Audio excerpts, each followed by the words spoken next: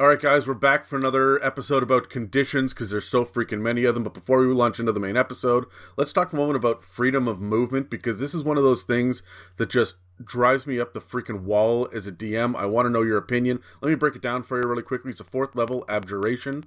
Range is touch, and it takes 1 action to cast. It lasts for an hour. That's the key part here that drives me fucking crazy. But it's for bards, clerics, druids, and rangers. So, it's divine, but also bards. Okay, you do you. But here's what happens. You touch a willing creature. For the duration, the target's movement is unaffected by difficult terrain, and spells and other magical effects can neither reduce the target's speed nor cause the target to be paralyzed or restrained. That's magical effects, which means you can still get grappled. The target can also spend 5 feet of movement to automatically escape from non-magical restraints, such as manacles, or a creature that has it grappled. So there you go.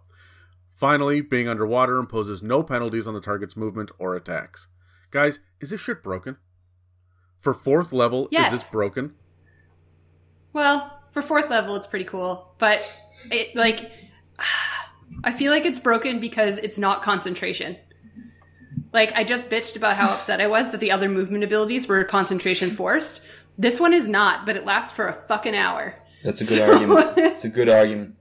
Right? Every other movement capability in this game is concentration, or any buff or debuff is concentration. So why is this one special? I don't have too much beef with the most part of it. I mean, it's 4th level. I mean, you're not getting it for free. You gotta blow a 4th level spell. And if you just got those 4th level slots, it's, you're making a big decision to do this. The part I don't like is that you can escape from manacles and other non-magical restraints with just using 5 feet of movement. I don't see how, essentially, just because you've become Quicksilver doesn't mean that you're now an expert of escaping restraints. Those are 2 different skills, 2 different abilities. So I don't like that part of it. The duration, yeah, it's a little bit long. I mean, 1 minute, realistically. Let's use this for combat, But the main beef for me is the escaping the manacles and non-magical restraints. Is it just me? Is it just me? Or are you turning into Gumby with this? Is that the flavor of this? That you're ignoring difficult terrain because your feet just mold over all of the shit?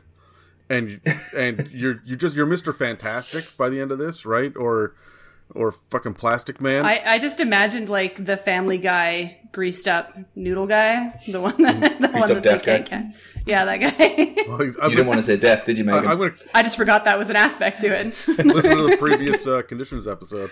No, I'm gonna call him Noodle Guy from now on. Also, that's my nickname for Dan. I'm gonna write down greased up deaf guy as an enemy. There you go. Who only uses freedom of movement to piss off its people. He will not obey the command spell. Yeah. Welcome to the It's a Mimic podcast with your DMs, Adam, Terry, and Megan. Welcome to another episode of the It's a Mimic podcast, the roundtable Dungeons & Dragons discussion where you never know what you're going to get. I'm Adam, and with me are Terry and Megan, and today we're talking about condition effects again. So, we're really focusing, I guess, this one on your basic movement stuff and how well you can be found, right? So, you're running and you're hiding. Let's start off with hiding. But there's a couple of things to go over, so guys, this is going to be a bit of a slog. You're going to hear my voice for a little bit, but bear with me, okay? I'm going to get through this as quickly as possible. First of all, let's look at hiding. And we got to get really rules as written about this shit because it's going to get really nitpicky. Stealth. You make a dexterity check when you attempt to conceal yourself from enemies, slink past guards, slip away without being noticed, or sneak up on someone without being seen or heard. So, if you succeed on a stealth check, you are not seen or heard. When you try to hide, you make a stealth check until you are discovered or you stop hiding. That check's total is contested by the passive perception check or the active perception check of any creature that is searching for signs of your presence.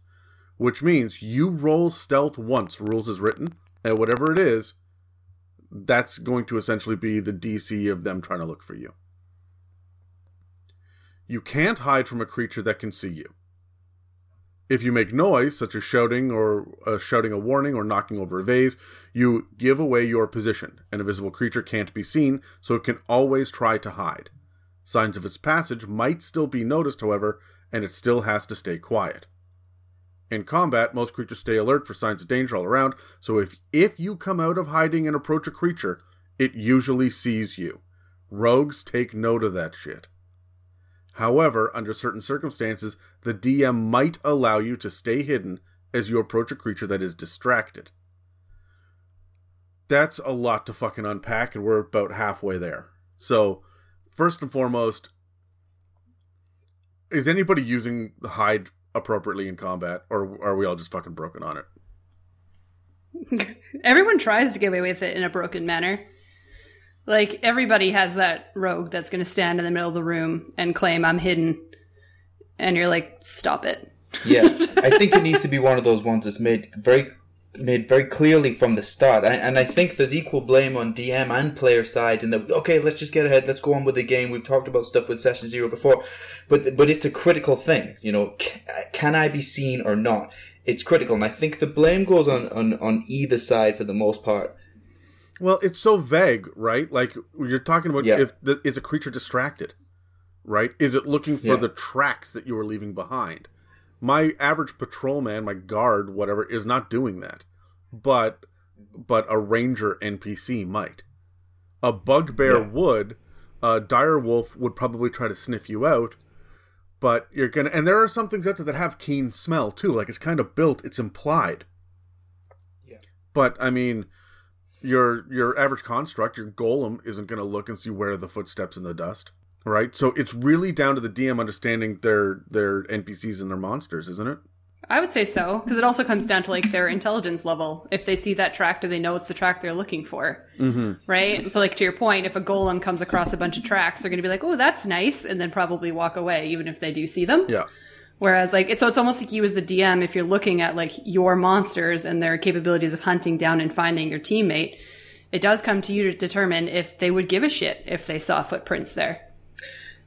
Yeah, and I think it's like, common sense has to come in with it as well. So, I mean, you can argue as a player all day, well, you know, you can't see me, you can't hear me. Yeah, dude, but this is a patrol, and like we said before, the wolf or the dog or whatever can smell you. You've left footprints. If you know, they have keen smell, which means they get advantage on perception checks that require smell and hearing. If they've located you, if their dog is interested in something over there, the people that are with that animal are also going to be interested in what's over there. Now they've seen your footprints. Now you're a bard, so they can smell your cologne. You know, it's I think it can only last for so long, specifically in D&D worlds where it is known that this magic exists. Yeah, look, I agree. The thing that bothers me more than anything else in this is the word distracted. It like, when do you decide what distracted means? How distracted do you have to be, right? And then what do you do with that distraction? Do you just say, "Yep, that guy has an itchy butthole for 25 seconds. Yeah, you can sneak up on him." Is that enough? Or are you adding +2 or -2 modifiers, or +5, -5 modifiers to perception or stealth, or what are we doing with this? It's very, very imprecise, and so I feel like this is up to a lot of DMs to try to figure this shit out. So sorry, Adam, go on. No, I just think this is why a lot of people get intimidated by hiding, and why a lot of rogues and players and bards, especially, like, this stuff creates arguments at the table, because these guys are the ones that say, "Oh no, I distracted him," or "Isn't he distracted by this? No, there's a barbarian raging in his face. Is he not distracted?" And what do you say as a DM for that, right? Now you've got party politics around the table and you're arguing. Yeah, I mean, if it goes in combat, I would go off passive perception, because there's a lot going on. So if you roll 21, their passive perception is 19, they're not interested in you or have not observed you at that point. But in that same vein, I think anytime the situation changes even slightly, if the rogue is hidden and they're like, "Oh, I'm going to reach for this dagger," or whatever. Okay, dude, well, you're carrying a backpack. You insisted on carrying 12 daggers. For some reason, you want to carry 3,000 gold coins, and now you're reaching into your pouches to find something. You're making noise. It can only go so far before I think they're forced to do that stealth check again. I agree with you. So here's the next thing. Do you guys allow someone to re-roll stealth? They try to hide, and they know they've got about a minute before anybody else can show up, right? So they hide. they roll at 14. They don't know if that's good enough. Do they say, hold on, I'm going to take a couple seconds and try again? Do you let them as a DM? Or, like, is it one roll, that's it? I honestly, like, I've seen it go both ways, but I think the most fair aspect is you have to try something different. Like, if you're standing in the same place trying the same thing again, I would almost make you roll at disadvantage to say that you're trying to do the same thing you did before. If something is in this room, you are twice now in the open, right? So I would feel if they wanted to roll again to see if they get that stealth check, they have to try it different. Whether they role play that they're moving differently, whether they shift behind a box that they now see in the corner, being like, maybe that's a better place to hide. Like, you have to do something different, in my opinion, to be able to roll again. I agree 100%. I do that with all skills. If you want to do it a second time, what are you doing differently? Okay, let's jump into the rest of it now. Passive perception. When you hide, there's a chance that someone will notice you even if they aren't searching. To determine whether a creature notices you, the DM compares your stealth check with the creature's passive perception score. That's pretty standard, right? And for those, if you don't know what a passive perception score is, then it is it's 10 plus the creature's wisdom modifier, as well as any other bonuses or penalties. For example, if the creature would have advantage, you add 5. For disadvantage, you subtract 5 to the passive. That's right there in the rule set. So here's the next thing. What can you see? One of the main factors in determining whether or not you can find a hidden creature or object is how well you are seen in an area. It says if a creature can see you, you can't hide. Which, I mean, how does that work in a crowded market? Right? How does that work when you are hiding behind a whole bunch of netting? Or, in theory, I can put my eyes on someone, but if they're wearing camouflage and hiding behind a bush, I may technically see them, but glance right over them. Again, these are fucking sticky wickets for people. Do you guys have any insights on this? On when a person can or can't hide? Yeah, on how well you should be able to be seen, I guess, or at what point does a DM just say, no, you're standing in an open field, you don't get to hide, right? But when you're skulking through the shadows in the dungeons and you're wearing all black, you can make a strong argument to say I'm partially obscured. Yeah, I think it's up to the player to describe what they're doing. I think that what happens with a hide action is it falls by the wayside compared to the others, where, say if we were trying to persuade an NPC, you would tell the DM how you're trying to do it. You can't automatically just say, I'm going to hide. If you just use the example of a crowded marketplace, you should say to the DM, I'm going to use the amount of people in this marketplace to try and hide myself. Because that then becomes logical. Or if you're in an open field, DM, how long is the grass? It's about 8 inches long. Okay, so if I lie down, it goes over my head. I would like to attempt to hide in this grass. I think if you're going to try and hide, you need to have a logical reasons why that's possible. It needs to be possible to hide for you to attempt it. Well, I ran across one of the feats called Skulker, which says you can try to hide when you are lightly obscured from the creature from which you are hiding. Which, I mean, if you take this, that's what it gives you, with lightly obscured, which means I had to look up what lightly obscured actually frickin' means as well, because that's a phrase in the PHP. What it means is that if there is anything like dim light, patchy fog, or moderate foliage. And remember, dark vision is considered to be dim light and results in a lightly obscured area. So the Skulker feat suddenly just got a little bit more powerful. Even things with dark vision are going to have trouble seeing you because you can try to hide just by being in the dark, despite the fact that other things have dark vision. Yeah. Additionally, a heavily obscured area is darkness, opaque fog, dense foliage, anything that blocks vision completely. Or I would say over 90% is heavily obscured, right? Yeah.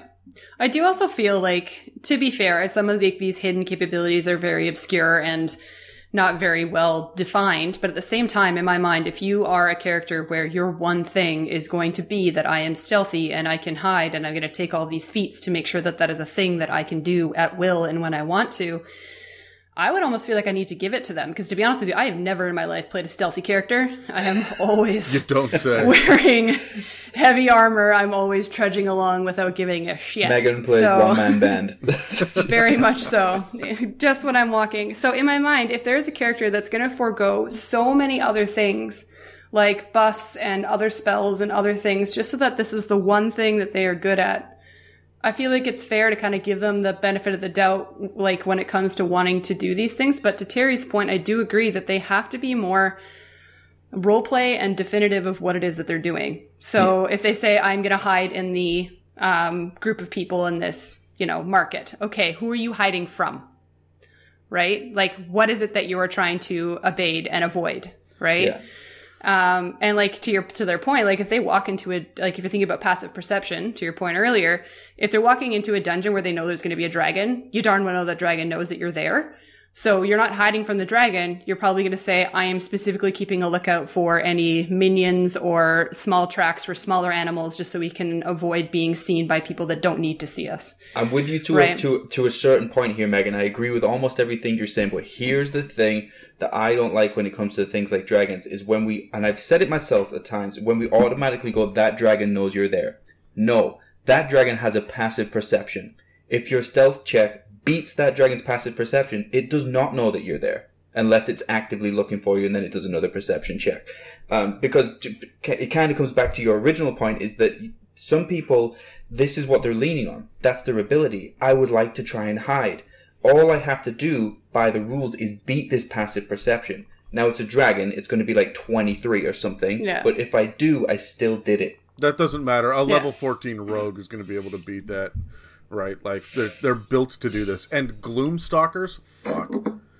I don't know if you guys remember that Ranger episode, but Jesus. Anyway, so let's do a quick breakdown, and then I want to jump into the other. Okay, I have a question. I want to roll initiative on this really quickly because I desperately want to hear what you guys have to say. When you are disappearing into a crowd, and you see that there is a cloak that's draped over the back of a chair and in a crowded like market area, and there's some cafes, and you grab that cloak, you throw it over your shoulders, and then you just try to walk normally and disappear and become one of the regular, bystanders, and all the town guard that are chasing you stop and look around. Are you using stealth? Are you using deception? Or are you using performance? Can we roll initiative on this really quickly? Ooh. Yeah. Ooh. Oh, I got a 20. I got a 13. For me, guys, this is performance. It's performance all the way. You are trying to fake how you're walking to look at something else over there, and maybe do a little window shopping, and you've changed the speed of your walk, and maybe you're standing up straight. This is an acting gig for me. You've got a character body you're doing. It's performance. That's where I'm leaning. I like the idea of leaning into the performance, because I'm just imagining Aladdin in my head, when that exact scene where he runs through the alleyway, puts the cloak over his head and starts wandering around, and they still find him because he's walking like an idiot. Yeah. So it does make sense that it would be a performance check. It's just you darn well know you're going to piss off your rogue when you say, okay, roll me a performance check. Like, that's going to be a fight at the table, because they're going to be like, what the fuck are you talking about? Like, who do you think I am? I can't perform. That's nice. Try and make it look like you're, you could probably say roll stealth to see if you steal the cloak appropriately. But now you have to roll a performance check to get yourself through this, right? I think that's cute. Yeah, I like it. I think you swayed me instantly, and I love it when we get to use skills that you didn't expect. But the argument is right there. If they say, why is it performance check? Because you are pretending to be somebody else. It's a performance. Otherwise, unless you want to put the cloak over you and then lie down flat, then I would give you stealth. But if you're impersonating somebody else, it's a performance check. Yeah, like if you wanted to duck behind a booth and hide behind a booth until they pass, that's different, right? But if you're literally trying to pretend that you are just a regular person, I feel like it has to be performance. That's so cute. I love it. Would you accept a deception check? No, because you're not... no, for me, deception check is something active with the person, like you're speaking to them and telling them a lie, essentially. Well, aren't you lying with your body language? I don't know. I'm kind of leaning towards Terry, where I feel like performance to me is more body language and how you move. And I feel like deception is definitely more how you carry your voice and how you can be confident in your words. Like, that's how I see it in my brain. I agree with you to a point. Then I think of the poker table and think about people trying to bluff, right? That's just, they're using deception by controlling their facial tics and how their shoulders are and the breathing patterns. And that's all body language as well, right? I would say that, honestly, I would allow a deception check, but the DC is going to be slightly higher. Yeah, I could see that. Especially if they're going to whine and complain about how it's a performance check because you're making the rogue do a performance check. I could see allowing deception as like a compromise almost. Yeah, maybe with disadvantage or it's the DC is higher, definitely. So, yeah. Terry, what do you think? I can see deception, but it depends. I would ask what they're doing when they put the cloak on. If it's a very simple thing that they're doing, I just want to throw the cloak over me and just kind of hide over here, I would say, okay, well, that's deception. But if they're like, I want to change my walk and put in a funny voice and pretend I'm suddenly interested in these spices over here, well, that's performance. You're impersonating something now. Yeah. Get a little bit more of the detail. Yeah, when they grab a croissant, break it in half, hold it to their forehead and say, I'm a tiefling, right? Then that's going to require a performance check.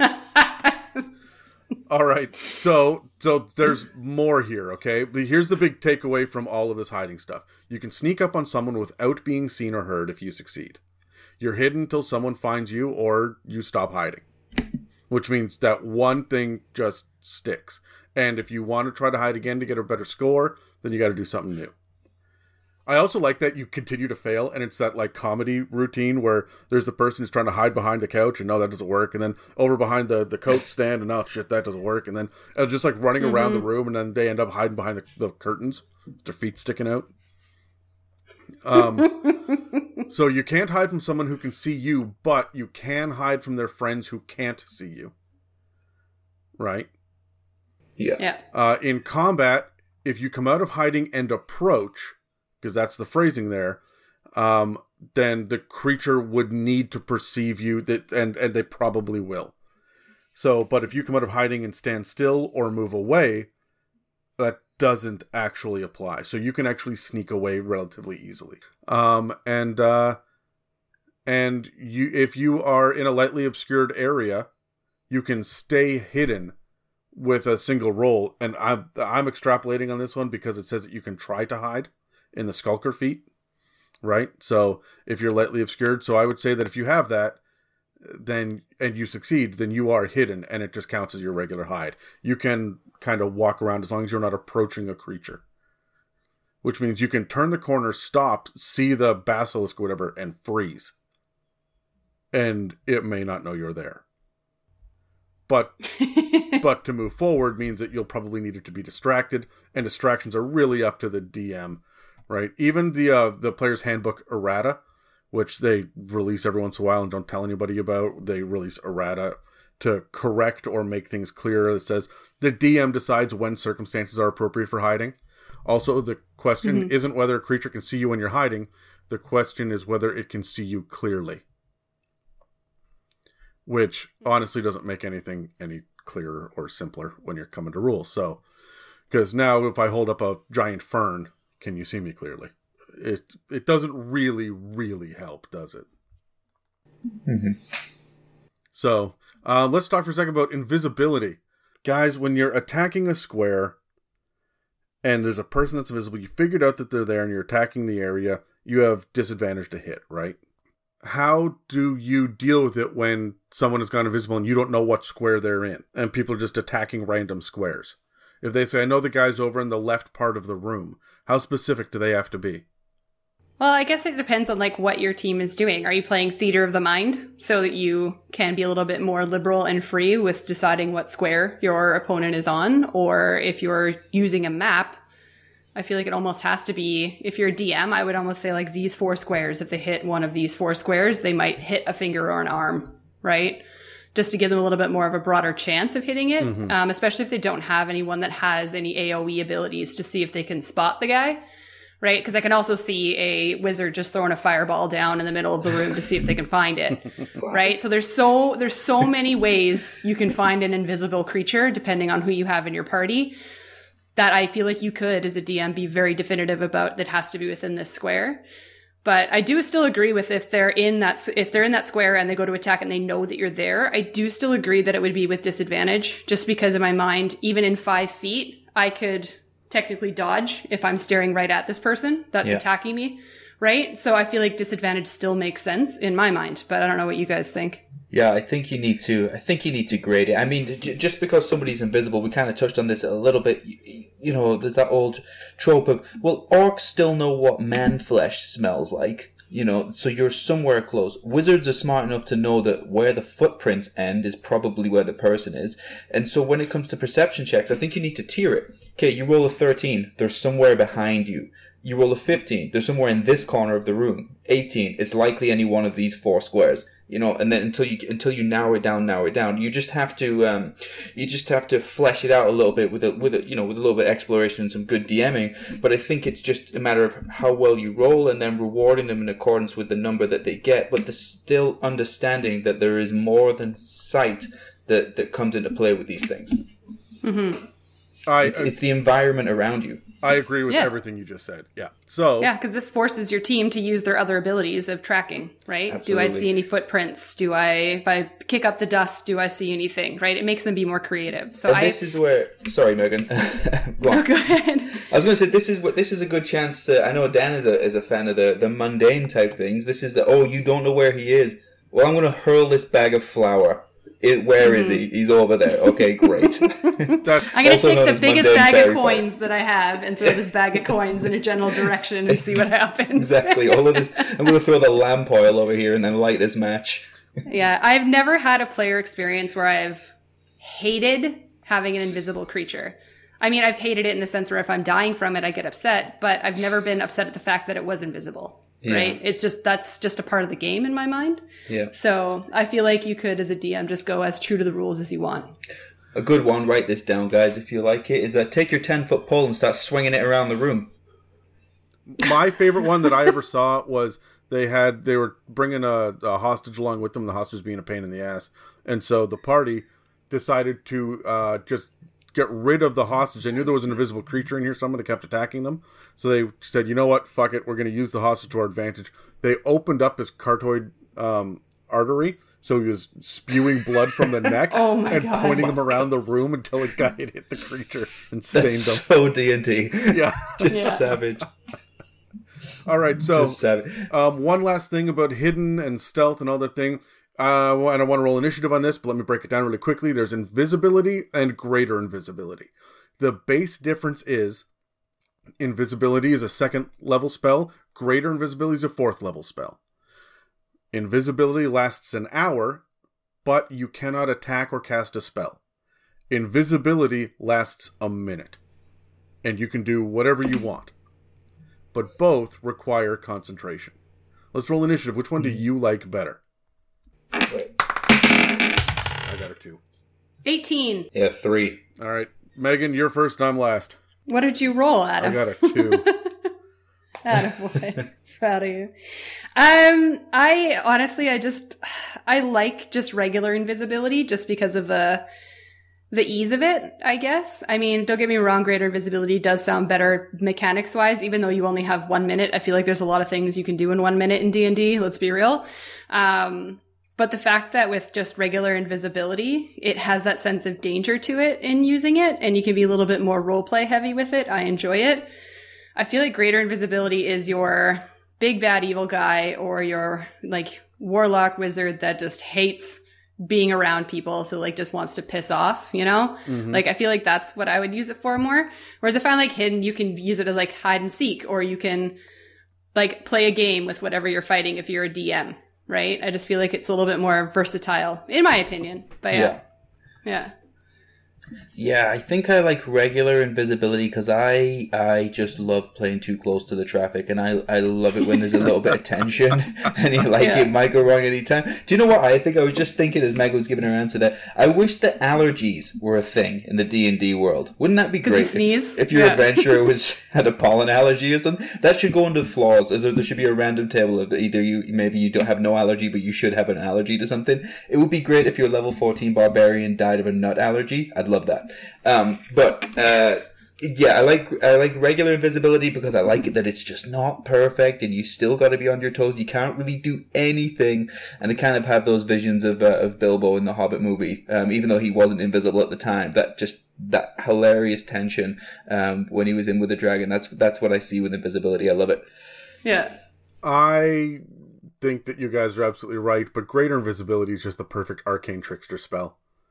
It just is. You know they're going to get up to shit. They've got a minute to get in and get out, right? And they've got all their other spells prepped, and then they can cast it. It's an illusion of, 5th level or lower, and it's off the wizard spell list. So, I don't know. I think it's a lot of fun. I also think it's fun for bards to play with.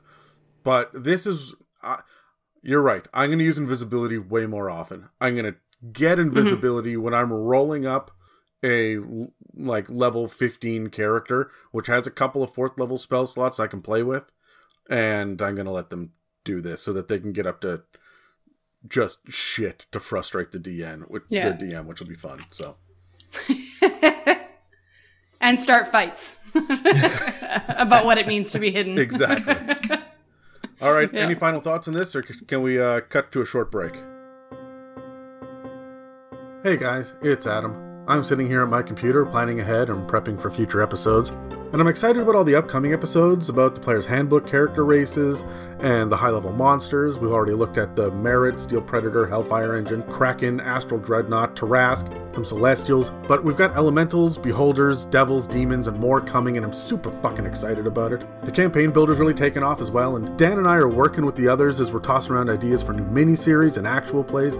But I want to hear from you guys about what you've liked, what you want to see more of, and what we haven't done any of that you want to see more of. So, and yes, there are a handful of very vocal listeners out there who are always talking about their inspirations, or possibly giving a shit on social media, let's be honest. But now I'm talking to you. Yes, you. You at home who listens to this, has opinions, and doesn't reach out. Maybe you think your opinions are garbage. Maybe there's a language barrier in the way. Maybe you're just as lazy as male slave Brad. I don't care. We want to hear what you have to say. We started this whole podcast to interact with the D&D community, and let me tell you something, if you're listening to a Dungeons & Dragons podcast with Dan and I on it, then you're part of the D&D community, you fucking nerd. So, embrace your nerdism and hit us up on social media. We've got a subreddit at r/itsamimic. We've got Instagram. That's a great way to get a hold of us. Facebook is pretty active too. And of course you can reach out to us through the email at info@itsamimic.com. So I've given you this info now. You've heard it a million times on the podcast before, but now there is no excuse.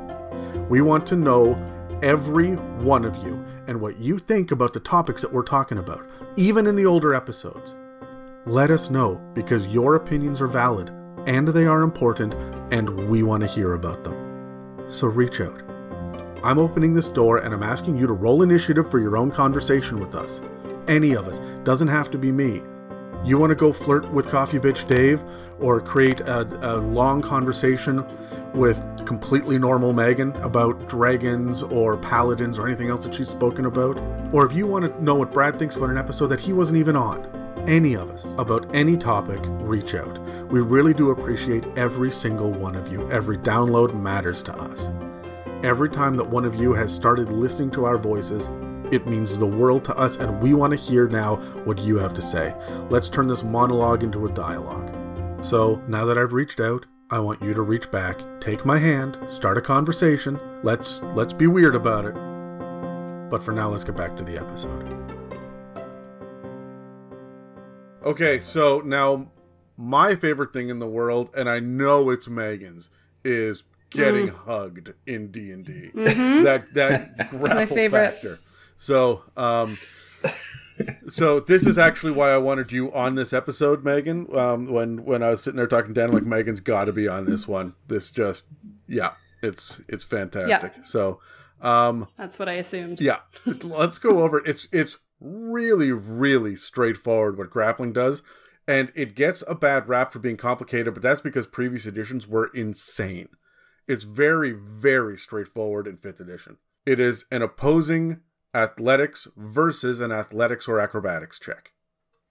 If the person trying to grapple succeeds, then you become grappled. A grappled creature's speed becomes 0, and it cannot benefit from any bonus to its speed. The condition ends if the grappler, so the person that initiated it, is incapacitated. And by the condition, not just like, he's a little bit drunk. The condition also ends if an effect removes the grappled creature from the reach of the grappler or the grappling effect, such as when a creature is hurled away by the Thunderwave spell. Right? So, and it does not necessarily say magical. So I would say that if you guys are grappling on a ship that's going through rocky seas and whatnot, that grapple would get broken pretty much constantly. Right? Or there would be some sort of athletics check to be able to maintain it on, initiative count 20 or something.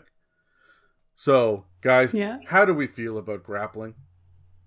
Oh, my opinions have changed strongly in the research for this episode. I think I was taking a lot of things for granted that I shouldn't have been. But should we roll for this one before I just go off on one? Yep, let's do it. 12. I got 2. Oh, man, I opened up so strong, and I have 3 or under for the past 3 rolls. I got a 2. I got a 7. Megan, go ahead. All right, guys, I have some feelings. No, honestly, I just hate grapple because in real life I hate the idea of physical contact. So when it comes to D&D, the idea of being hugged by someone in game also kind of gets to me. But I also feel like we don't use it enough as players. Mm-hmm. I feel like I find that as a player, I've seen DMs use it consistently. Like they find ways to stop your barbarian from moving. They find ways to make your paladin stop moving, right? Just to help them a little bit and ease things on their end. But we as players don't do it enough, right? Like not once in my existence have I said my character walks up and tries to grapple this person so they can't run away. Well, it's not even a thought that enters your mind, Megan. That's why. No. It's ludicrous. It's ludicrous. It just makes no sense to me, right? I'll try and find some magical way of doing it. I will try and find some kind of like sword spell that allows me to do it, or I'll just try and kill them before they run away. I will not just try and grapple it. So I feel like it's just not used to the extent that it could be. Yeah. And so after reading this and actually reading into it a little bit more, it makes me want to use it as a player more and actually maybe put it on my character sheet that this is a thing that you can do whenever you fucking feel like it. You don't need magic to do this, right? No. So those are my general thoughts. Okay, so I've got a couple of big thoughts about this. One, you can still attack, right? And I think people forget that. They think that they just lose the turn if they're grappled. Which is wrong. 2, when you're grappled, you can drag people. It says in the PHB, when you move, you can drag or carry the grapplee with you, but your speed is halved until the creature is 2 or more sizes smaller than you. So right up front, guys, you have seen this in games with me. My guys like to grapple you within 10 feet of a ledge, drag you over to the ledge, and turf you over the fucking edge of it. Oh, yes. This has occurred. Or grapple you and pull you underwater and drown you. Yeah. Right? Or through one a bonfire. Like, I've got some tactics with grappling. I've been dropped in fire pits. I've been dropped off cliffs. I've been drowned before. Like, grapple is dangerous. Let's clear this rule up though. So you can drag them, as in if you move, you bring them with you. Yes. If the person who is grappling does not move, does that mean I can manipulate them around the 8 squares around me? Because it's not very specific. If I move 10 feet, of course they come with me. But if they're on the opposite side of the ledge, can I just suddenly flip them to the opposite square? I say that for every square that you move them through, it takes 5 feet of movement. Right. Mm-hmm. Which means that if you want to turn them the 180 degrees all the way around, then that is 4 squares. I can't do that in one turn. Unless my initial speed is already 40, because now I've got 20, because I need to go 4 squares, and I haven't moved. I'm already standing at the ledge, right? So my follow-up question to this is, if we're on the ledge, just if I'm being grappled, if Megan is grappling me, which she won't do, so if Adam is grappling me... Hello, Terry. If you let go, does that mean that I let go? Because I won't. Well... You are not grappling back. And that's one of the things is if you want to hold the other person, then you have to make a grapple attack against me. So Right. I grab So- you on my turn. On your turn, you can grab me, and then we're both grabbing somebody, right? Like, and that's Right. it. And then, someone plays some Barry White, lights a candle, and everyone else leaves the room. So would you allow them as a reaction to attempt to grab onto them after they're being dropped? As a reaction, no. Grappling is really straightforward.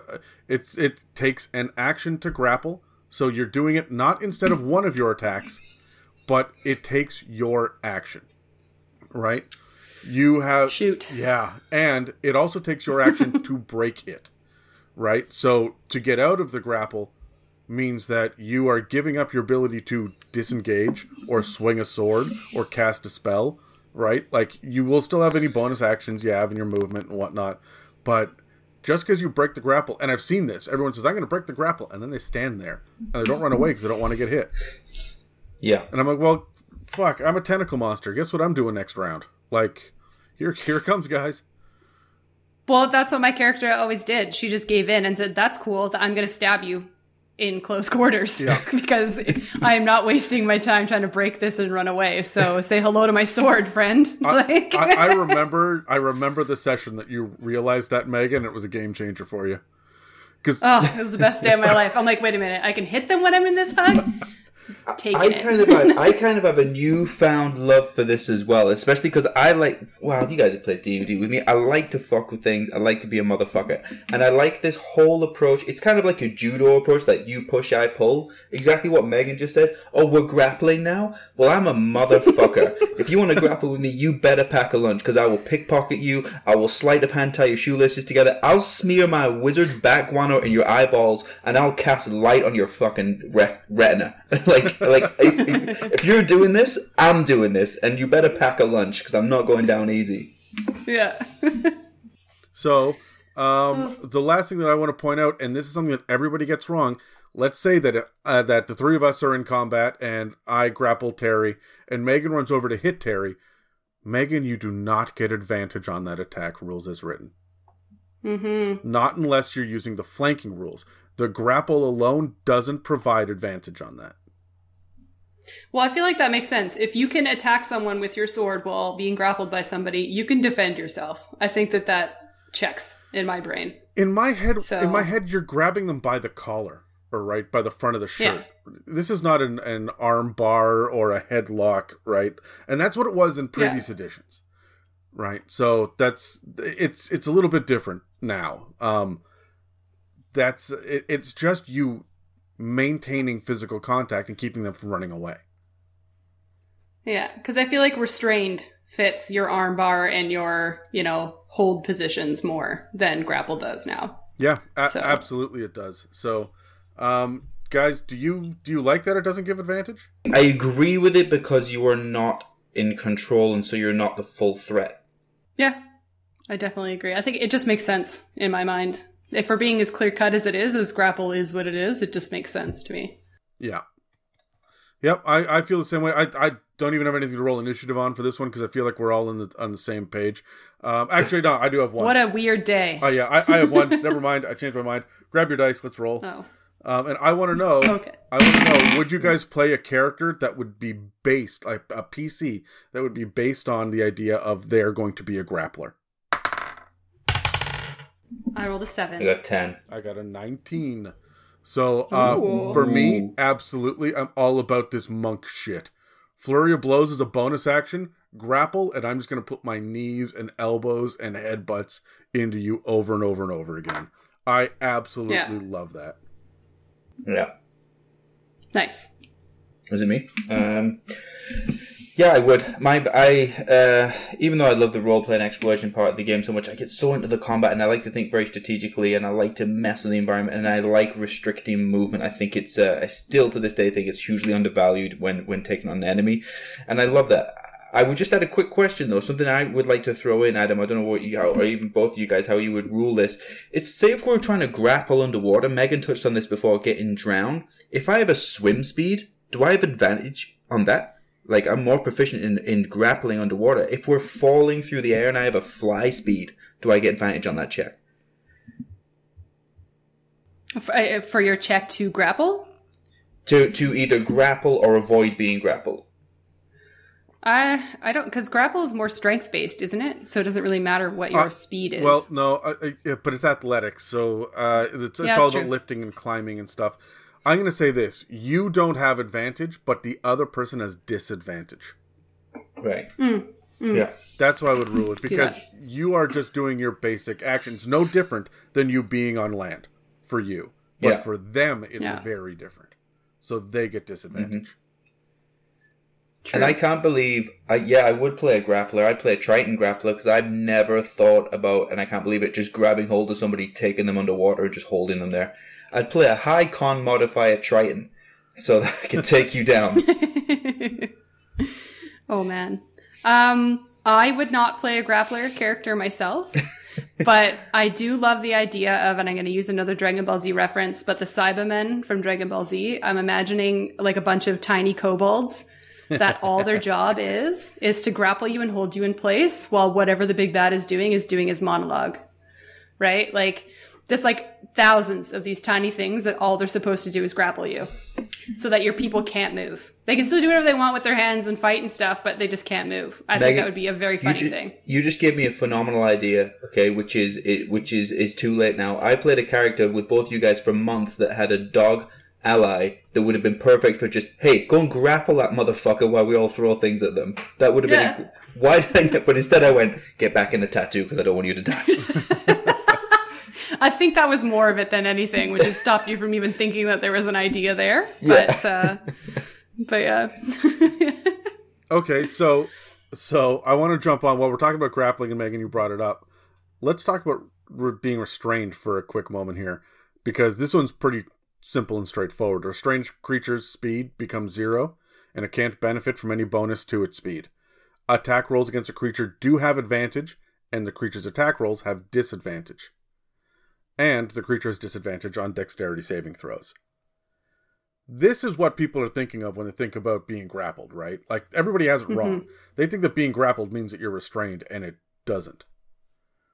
So, there's also a grappler feat, which means you've developed the skills necessary to hold your own in close quarters grappling. You gain the following benefits. You have advantage on attack rolls against the creature you are grappling, which... Again, that monk character I come up with is just giggling now. And you can use your action to try to pin a creature grappled by you. To do so, make another grapple check, so on the next round you can do this, and if you succeed, you and the creature are both restrained until the grapple ends. So you essentially pin someone. Guys, this is really straightforward. I like it. It seems simple. Do you know how many times as a Dungeon Master I've seen someone say, I'm going to grab that guy and hold him still so he can't do anything? And I've said, there is no pin mechanic here. There was in previous editions. There's not in 5th edition. And if you do this, you're essentially just getting the grappler feat. Yeah. In your opinion, should this be something that everyone can just fucking do? If they're going to give up an additional attack? Let's roll initiative on this. I want to hear what you guys weigh in with. I rolled a 1. 8. I got a 20. That's my second nat 20. You bitch. Yeah, so I'm very happy. This feat, to me, if the moment someone else in the party takes this feat, no one else can do this. Mm-hmm. If no one takes this feat, then I'm willing to hand wave it to a certain degree. It's not crippling, and most people would rather do damage. And if they're obviously looking to restrain someone, that means that they're looking to roleplay or think outside the box on a combat encounter. So I'm going to let this slide. Sure, you guys roll a couple of times, try to hold him down. He's going to struggle, but eventually you get him. Right? Like, yeah. I'm all for it, but fuck, come on. This should just be something people can do. Yeah, I'll jump on you because I'm going next. I think, like exhaustion, there should be levels to this. There is no reason why the Goliath fighter cannot pin the Kenku baker to the floor. Like, it makes no sense. But I think there should be levels. I agree with the grapple, and then I agree with the pin. I think there should be another level, and maybe I'm watching too much UFC or something. I think you should be able to start choking people out, and then just follow the whole, drowning rules, or, suffocation rules or something. Don't get me started on that shit show. That's a long choke out process. You're gonna be there for Maybe, 25 but if you're minutes. strong, I know because of the rules of drowning and stuff and suffocation, however you play it. But you think realistically that would be able to happen. Like, why am I going to fight this lich if I can restrain him, pin him to the ground, and just choke him out? Well, Let's do liches that. don't breathe, so bad example. Well, that's but a I good get what point, you're saying. and that's the reason. I feel like they don't do that because all you would do is run up and choke people out. You would stop using all of your other abilities, and all you would do is run full tilt into the big bad layer and then try and choke them out. Maybe, So- but we also have ways to counteract that. If you knew that was a mechanic that you could do, then you would expect it and you'd be able to go from there. But I hear what you're saying. Eventually, it's just going to become a fantasy jiu-jitsu match where we're just rolling against each other, and it's just it's going to get out of hand. But I think there should be levels to it. I think every character should be able to pin, because there's no reason why not. Yeah. I think that if, like, to both of your points, talking about the role-playing side of it, if you can tell me how you are restraining them versus grappling them, right? Yeah. What are you doing differently that makes this not a grapple? Because you only have 2 arms, right? So you can't necessarily yourself restrain someone. So in my mind, if you're going to restrain, it's going to take more people. It's going to be a high check, or it's going to be harder. It's just generally is going to be harder to do because if you think about yourself as a human, and someone runs up and grabs you around the waist or grabs you around the arms as like a hug, and for me, I would die inside, but it just happens. It happens in nature. It's fine. But if someone suddenly decided to try and start restraining my arms, I am going to fight back, right? Like it is a lot harder to do just in real life that I feel in D&D. It would be 10 times harder because they have so much more they can fight back with than a regular human in everyday mundane life. Right. So I do feel that there has to be either a role-playing aspect to it or add people to help you do it or have the equipment to make it happen, right? And if you don't have any of those aspects, you're just going in with a regular grapple, in my opinion. Well, and now you guys have made me start thinking about these ideas of levels of grappling. And so the idea that you can still attack with a weapon while you have someone grappled. So I use my left hand to grab Terry by the, well, he doesn't have long hair anymore, by the short hairs. So I'm grabbing Terry by the short hairs with my left hand, and I've got my club in the other one, and I'm just going to beat him with it. This is the best day of his life, by the way. Yeah, so this is going to be club on club action. Just to get the attention, Megan. It's just nice to know somebody cares. Yeah, I know. I want you guys to know that I literally have my hands up as if I'm doing this as well. Like I'm acting this out. But let's say that Terry then tries to escape the grapple in his turn and he fails. And it's my turn. I can drag him up to 15 feet because I'm a human. I move 30. So I can hit him. Could I not drop the club and use my other hand to do a second grapple check? So now I have him by both hands, and he's got to break free twice. I would say that if your team is willing and smart enough to do that, like say that out loud as theater of the mind, I would allow a roll for it. Yeah, I like that. So then he's got to try to break free, and this becomes a struggle fighting in a back alley, right? Like, this is going to tie up two people. This is what this is what it should be in my head. I like that a lot better. Yeah, and when I agree with what you're saying here, Adam, it's got me thinking as well, because I'm thinking of that leveling thing I said earlier. Even when it gets to pinning, if you're in the back alley and you're wrestling someone, you're pinning one down, one's going to be top, as I say this, it's not coming out right. And Megan knows where it's going. Keep going. As I say this. If you're in the back alley, one's going to be top, one's going to be bottom, and I think you should have the right to switch that. Is the back alley dirty? I can't even get it out.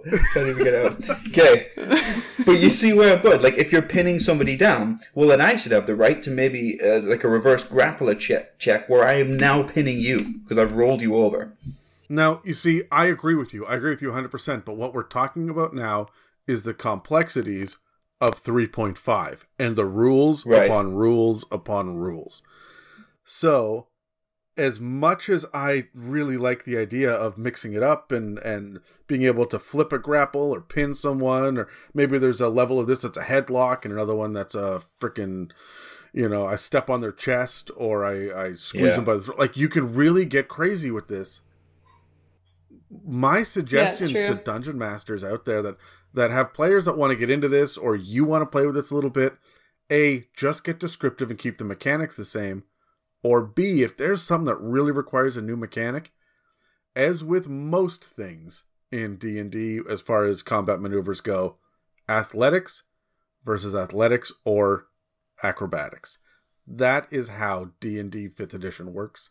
And that's going to be you're disarming, you're breaking their weapon, their so on and so forth. That's how most of this shit works, right? So it's true. So that's my big suggestion for people out there. If you want to play with this, but you don't know what the mechanics are, and keep in mind advantage, disadvantage, +2, -2, and +5, -5.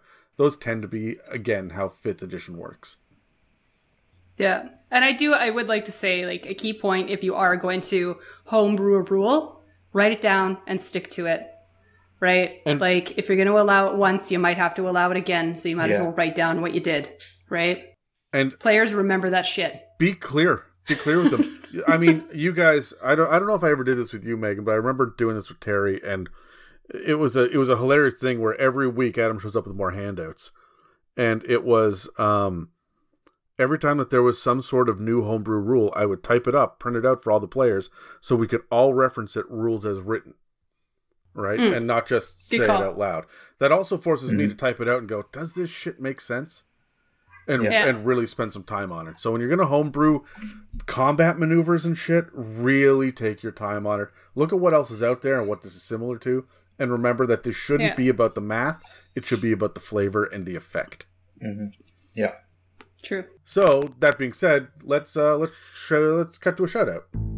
Hi guys, Dan here. I just wanted to shout out that once again we're hitting y'all with another mailbag episode on June 20th. This will be mailbag number 9 for us, and each one has been traumatizing, revealing, a massive invasion of your beloved host's privacy. I don't know. Either way, it's a good time for all. Join us as Adam, Terry, and myself again answer a whole slew of questions tossed our way by you guys. And, like is tradition at this point with our mailbags, we will answer any question you guys may have. And I do mean any. Jesus, Pepperina. If you have any questions you want us to answer on air, remember to contact us on social media or at info@itsamimic.com. Anyways, on with the show. What a lovely shout out. That was amazing. I'm so glad that we record those live. So the last condition that we're going to go over today is the prone condition. This is my least favorite thing as a dungeon master. I'm going to say it right off the bat because everyone's always looking to make the monsters prone, and it drives me up the goddamn wall because it's actually kind of powerful. A prone creature's only movement option is to crawl, unless it stands up and thereby ends the condition. However, standing up requires half your movement. And when you crawl, it takes half your movement. So either way, you're no further ahead from a movement perspective. A creature that is prone has disadvantage on attack rolls. An attack roll within 5 feet of the creature that is prone has advantage. So if you're going to hit them and you're standing over top of them, you have advantage. Otherwise, if you're farther away than melee, so if it's a ranged attack, the attack roll has disadvantage because they're a smaller target. This makes a lot of sense to me, but man, do I just hate prone. Guys, how do you feel about it? Let's roll dice on this. Let's roll. Yeah. 2. 9. I got a 7. Mine's going to be very short when we get to me because I've already said it. Megan, what do you got? You're like, you have emotions is what I hear. Yeah. I feel like prone is the one that neither a player as well as DM, no one likes being knocked prone. It is the most frustrating thing on the planet. So if you want to piss off your players, knock them prone. If you want to piss off your DM, knock the big bad onto prone, right? Like no one likes it. And it's the one condition that I find is very hard to make fun unless you are legitimately playing in a lighthearted setting. So that's why I find this one is my most reluctant to do, because as serious as I like my D&D gameplay to be, I don't like getting cranky over the fact that my character can't move, because sometimes just as a human, you can't help but get cranky, and this is the one that will get me cranky. Mm-hmm. So that's why I don't really like it. However, I do enjoy the idea of the fact that the ranged attacks do have disadvantage, because you could use being prone to your advantage if you are being arrowed to death, which doesn't happen often, but it was a neat thought in my brain. So yeah, I gotta ask then, Megan, do you like it better than being restrained or grappled? Because you said the movement thing pisses you off. Well, I think it's the fact that to be able to stand up, it takes away half my movement. Whereas, like, if I'm being grappled, I can't move, but I can still do other things. Yeah. And restrained is very hard to do.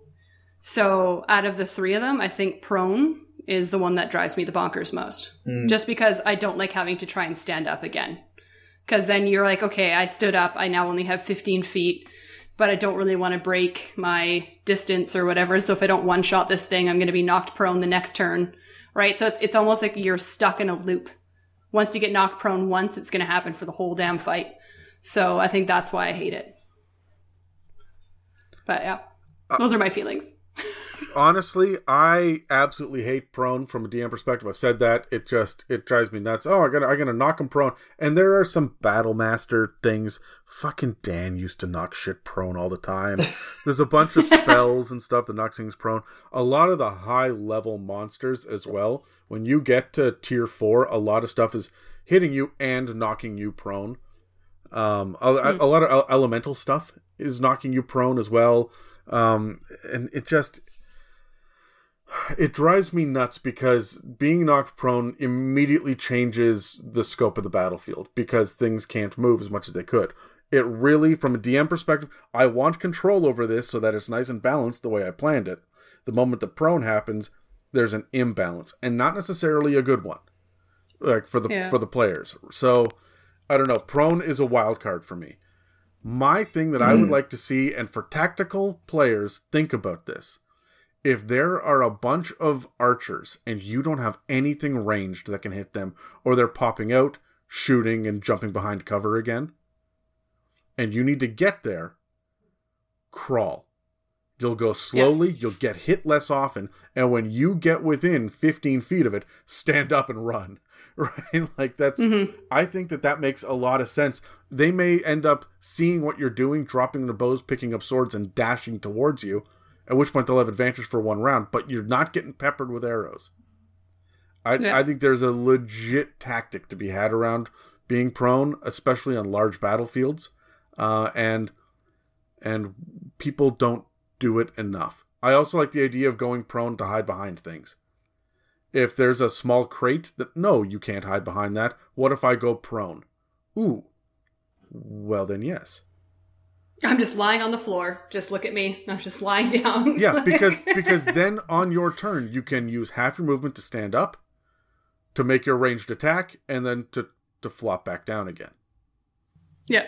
Right? My only complaint is, can you guys picture the guy with the wand or of magic missile? Well, magic missile is a bad example, but a firebolt or the heavy crossbow, and he's lying on his stomach, peering over the hill, aiming at an enemy. Why does he have disadvantage on this attack roll? Adam, you read my mind. Why the hell do I have disadvantage when I'm laid down with my heavy crossbow? Because your range of vision shortens. No, I was in the army for 6 years. If somebody starts shooting at you, you fucking lie down immediately. Well, you run forwards and you lie down, but still, you're more accurate. Are you, though? More accurate when you're lying down? Yeah, okay. You try and shoot a target from 100 yards away from laid down or from standing up, in miles easier when you're laid down. Prone. I think I've shot a gun once, so... Okay. but it's true, though, right? It's a more stable position. It's a more stable position. Makes sense. Yeah. Now, to try and fire a longbow from prone, not going to happen. A crossbow, sure. A blowgun, absolutely. Spell attacks, there is no reason why they should be at disadvantage. I'm pointing. He's over there. He's there. I'm laid down. Shoot him. Like, there's no reason why that should be a disadvantage. So I don't agree with that. I think the way around that is simply to have in the you can put it in the weapons list, where it's like it's light, it's versatile, whatever. There should be a word or term that means that this weapon does not have advantage if you're prone, or maybe even ignores the disadvantage at distance or something like that. But I don't think everything should automatically be a disadvantage, because technically some weapons are much easier to use from prone. I actually love prone. I do love prone. I tried to use it when I was playing Titus, my fighter character. Occasionally I tried to use it. He was heavily armored, but he's crossbow expert with a heavy crossbow. If there was something I didn't want to go toe to toe with, I'd just fuck off to the back and lie down and fire my crossbow, so that I was harder to be hit, but I could still hit them. At the time, I realize now that we overlooked that I should have had disadvantage on those attacks, but it was 2 years ago. So that wasn't overlooked. That was very much I hand waved that on purpose. Because that's a homebrew for me. I think it's fucking stupid, and you should have just been able to attack normally. Yeah, but also I think it's overlooked by a lot of distance characters. Wizards, if you're standing at the back and you have no intention of going toe to toe with people, lie down. Immediately lie down. If obviously there's going to be circumstances where that doesn't work. If there's archers, you're going to be hit by longbows or something. Don't do that. Well, even then it's disadvantage, so it doesn't matter. But I mean, if you're going to be attacked by melee, don't do it. But if you're way at the back and you're blasting off spells, lie down. If you finished your movement, Adam touched on it earlier, and you don't want to be hit the next round, lie down. Especially if you are going to use area of attack or buff spells. Right? Anything utility-based, because it's attack rolls that have disadvantage, not spells.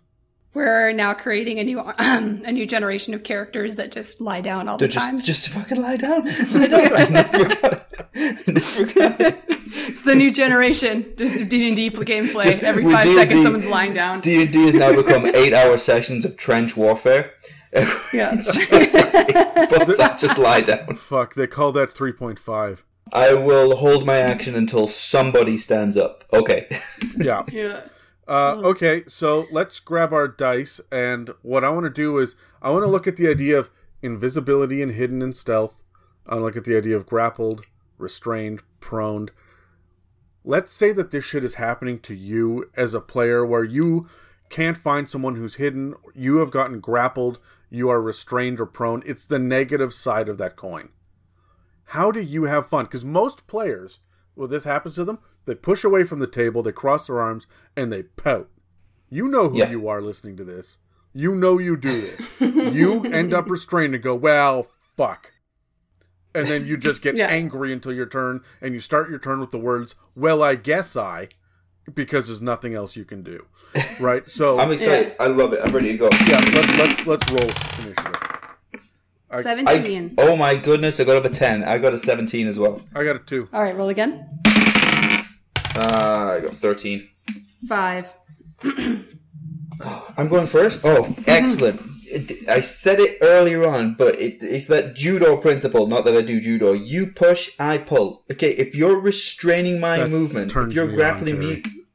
If you're restraining my movement and we're staying here, well then, motherfucker, we're staying here. If I'm restrained and I can't move, my job, according to me now, is to cause absolute havoc so that the enemy's focus goes on me, because then we can predict the battlefield. Hey, I'm going to start blasting off my mega spells here to force them to engage me so that you know where they're going to be. You know what's happening now. It takes away the uncertainty. When everybody can move, everybody can go everywhere, we know what to expect. When one person's stuck fast and they start blasting off bullshit, you have to engage them. We know the enemy's going over there. We'll deal with them there. What I said to you guys before about if you grapple me, that's absolutely fine. I'm going to smear my back guano in your eyeballs. I'm going to cast light on your retina. I'm going to, sleight of hand, slice the laces on your boots. If you decide that that's what you want to do with me, pack a lunch, because I'm going to fuck with you and make it life as hard as possible. If they push, you pull. Terry, I feel like fuck, man. You are the kind of guy that if I put you in a headlock, you're gonna bite me. That if you and I, are grabbing each other and we're wrestling, you're gonna start gouging. You're gonna go for the fish hook or the eye gouge, or you're the kind of guy that is gonna piss himself just to make me let go. And that's Adam, you took it to the extreme there. But that's right, because if you decide, not you, Adam, who had me in the metaphorical headlock, but if you decide that that's what we're going to do, Well, then pack a lunch, because I'm tripling down on that. So you better be sure that that's where you want to be with me, because you're not fucking leaving. And that's why I said earlier on, just because you let go, does that mean I let go? Because if you're like, I'm done with this grapple, I can't, he's a psychopath, I can't handle it anymore. No. I'm not finished. We're staying here. I feel like you're the person, Terry, that the monster grapples you and you roll to kiss just to make it let go. You want to make everybody uncomfortable. Not only the thing that you're fighting, but everybody else in the room. Like, you're like, let's see how far we can take this. I'm honestly where it's like, if I can tell that somebody's charging towards me, I will drink the acid and hold it in my mouth and then spit it in their eye when they grapple me. Like, that's, there you go. You made that decision that we're doing this, and now I'm tripling down on this. I feel like you're the character that's like, the monster roars in your face when it's got you grappled, and your response is, I moan. Fuck, Terry, goddamn it. I moan and writhe against it seductively. Oh, God. Oh, Lord. We haven't had Uncle Terry on this fucking podcast in a while. It's been a while. I'm just a psychopath. I just need help, I think. Oh, Lord. Okay. Meg? Well, just to take it back down a notch, I feel like I am probably the character that has been grappled the most out of most playing characters on the planet at this point, and I am the character that I will sometimes huff, and I know this about myself. So honestly, talking about this has taught me to be more mindful of it. So in future games, I do feel like I will be that person that I've rolled my eyes every single time I've gotten grappled, but at the same time, make it fun on your turn, right? Like, to your point, yes, I'm grappled, but now it's your chance to be creative with it. Like, you have a sword, or if you've got a bow and arrow but can't shoot the bow and arrow, try gouge his eye out with one of your arrows.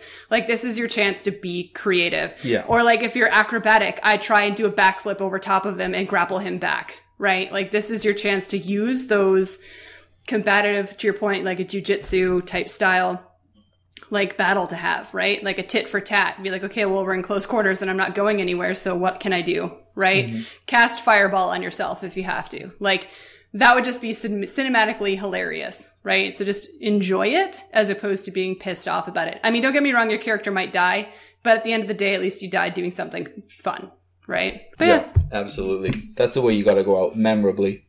Yes. Not alone by yourself in a cave being turned into a zombie. You were not alone. You just were with people that couldn't help you. Just throwing that out there. Story of my life.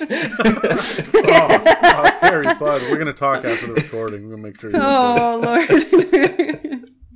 Look, honestly, for me, role-playing, there's always something you can do. Even when you're grappled or restrained or stunned, unless I'm paralyzed, petrified, or unconscious. There's something for me to do, and I will try to find the fun in it.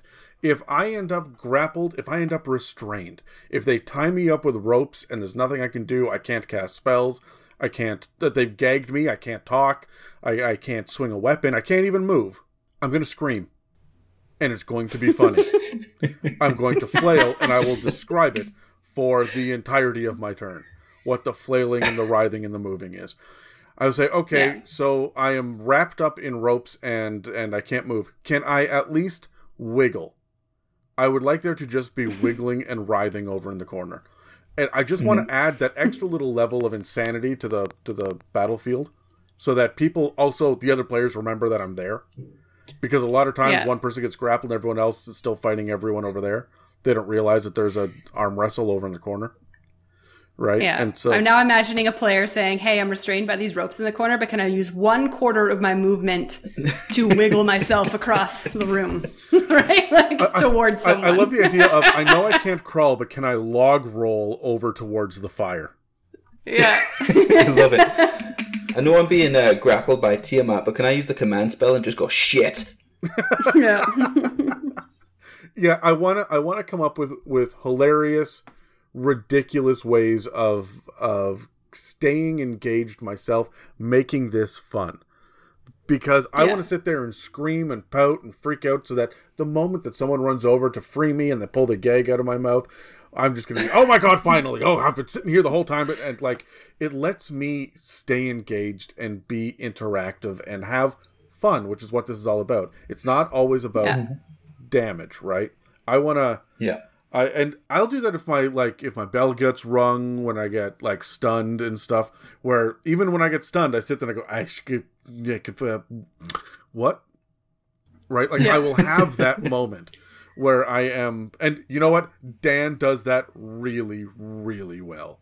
I have put him under so many condition effects in every session that he has found the way to have fun role playing.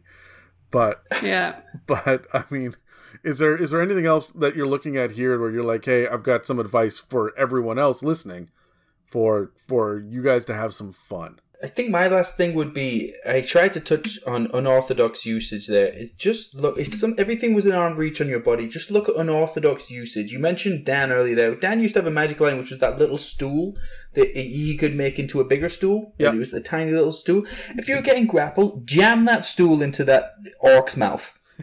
Jam that stool into the orc's mouth and set it up. Damn. You know, there's any number of things you can do. You just got to get a little bit creative. It's spit in their eye, like just anything to be productive. It's not the end of your game just because you're grappled or you're restrained. Yeah, and I do feel like we're talking about how it's designed to be creative, but the thing to remember about conditions is that they're being added to the game to add a sense of realism as well, right? Like, realistically, someone is going to try and stop to move you. Realistically, someone is going to trip you so you fall down a hill. Like, those things are going to happen. These are just the rules and regulations to keep you as a player safe and keep the DM safe as well. So their whole point of it is to add to the story, not take away. That would be what I would say. Mm-hmm.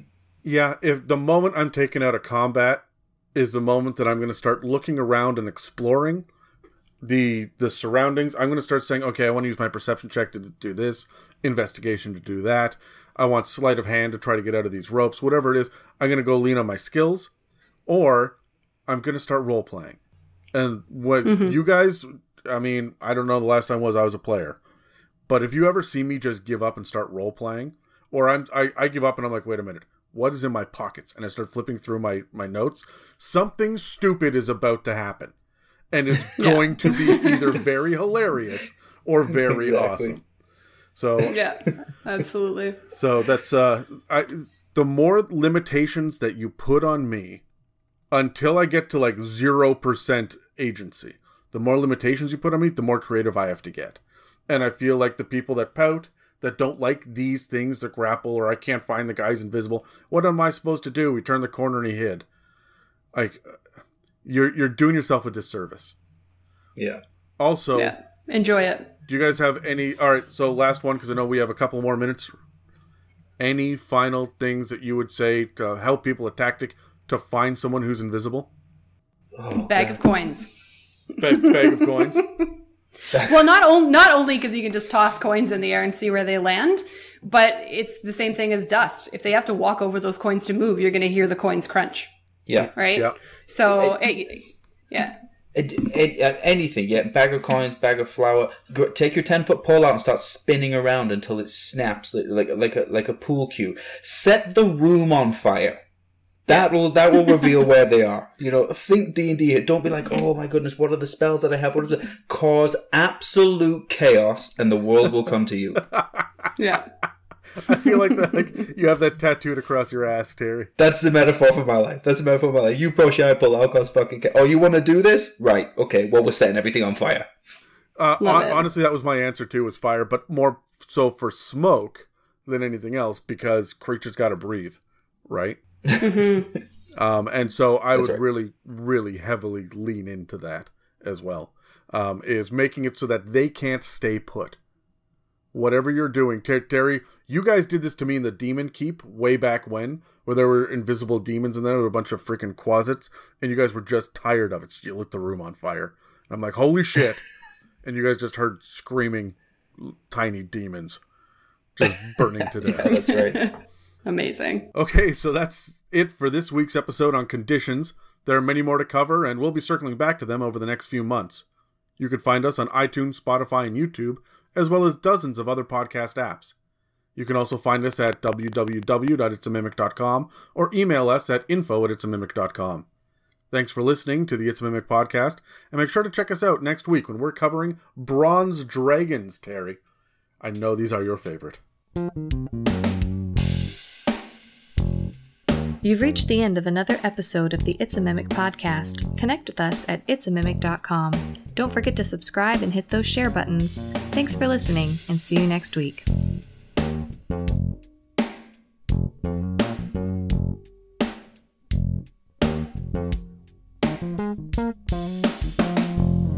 Okay, guys, so which one do you like better, slow or haste, as far as spells go? We talked about movement a whole bunch this episode.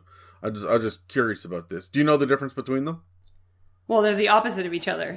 Kind of. Thematically, yes, but mechanically, almost. Yeah. So for slow, you get a -2 to your AC, and for haste, you get a +2. For slow, you get -2 to your dex save, but for haste, you actually get advantage on dexterity saving throws, which is more powerful, right? Mm-hmm. And then for slow, you can either use an action or a bonus action, right? And you can't make more than one melee ranged or attack during a turn, no matter what. But for haste, you get an additional action that you can use to attack, dash, disengage, hide, or use object. Also, the other thing is that for slow, if a creature attempts to cast a spell with a casting time of 1 action, you roll a d20. On an 11 or higher, the spell doesn't take effect until the creature's next turn, which I don't think I've never seen that at a table. I don't think anyone's ever played with that in front of me. And the creature... Yeah, that doesn't even sound familiar. Yep. And the creature must use its action on that turn to complete the spell. So it takes essentially 2 turns to cast a spell. For haste, when the spell ends, the target can't move or take actions until after its next turn, as a wave of lethargy sweeps over it. So it's true. So that wears off. And again, I mean, haste lasts up to a minute, so does slow, and they both need concentration on them. So anyway, so you want to roll for it? Let's see. What do you guys think? Sure. I got a natural 20. Well, I got a 9. I got a 17. Terry, weigh in. What do you think? I prefer slow, and the reason being that I in my own mind when I'm playing this game, I'm a counter attacker. I do what I do based on what they do instead of having a set plan in my mind of what I would like to try and execute, and so this allows me to do that better. When I limit their options, I already know my full range of options. So when I limit their options, it's easier to counterattack against, as opposed to going the other way. When I'm adding options to myself, I find it harder to do that in the moment. It's like analysis paralysis. There's too much for me to think about. How do I do the right combination now that I have this extra stuff that I can do? But they still have their full arsenal. I prefer to strip them away and then counterattack off their limited options. That makes a lot of sense. As a dungeon master, let me tell you something. Slow frustrates the shit out of me. You get haste, that's fine. I just pull the gloves off. No problem. Here's the thing about slow that I kind of skipped over. Haste, you get to choose one willing creature that you see within 30 feet.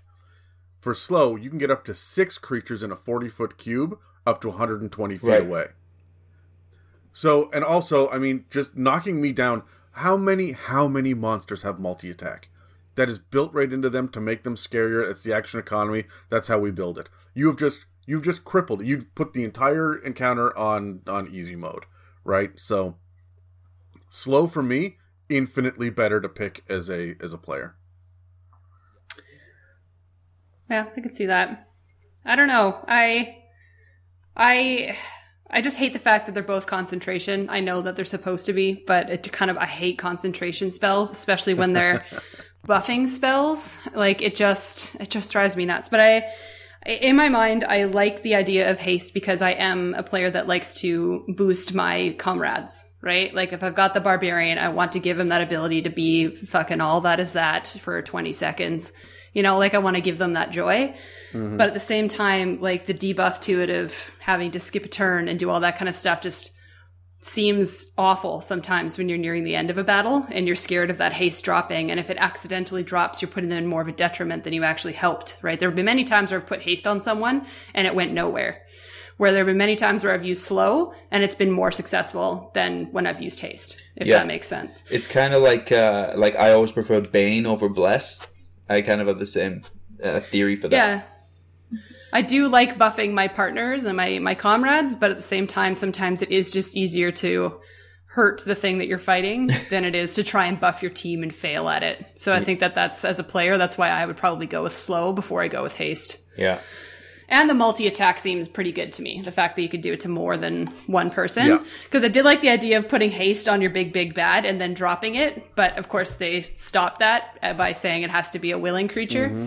But I just thought it would be a funny tactic to be like, oh, you're hasted, but I'm going to drop it. So now you skip a turn. Sorry, friendo.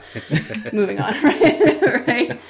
So, but yeah, so I would say slow. I agree with y'all. You have to roll a persuasion check on the big bad to be like, hey, do you want me to haste you? I kind of like that. Please. Absolutely. That'd be great. It's an Thank you. intimidation check. Like, get faster! Then again, I'd reward them probably with that creativity. So I'd be like, you know what? You could try it on like an ogre or somebody who's easy to trick. That's true. Oh, Lord. Thank you for listening to an It's a Mimic production. Okay, you're done. Get it. Okay. You got this, Adam. That's the name of my sex tape. Not you got this, Adam. Just big sigh. Okay. Either works. I was like, oh, wow.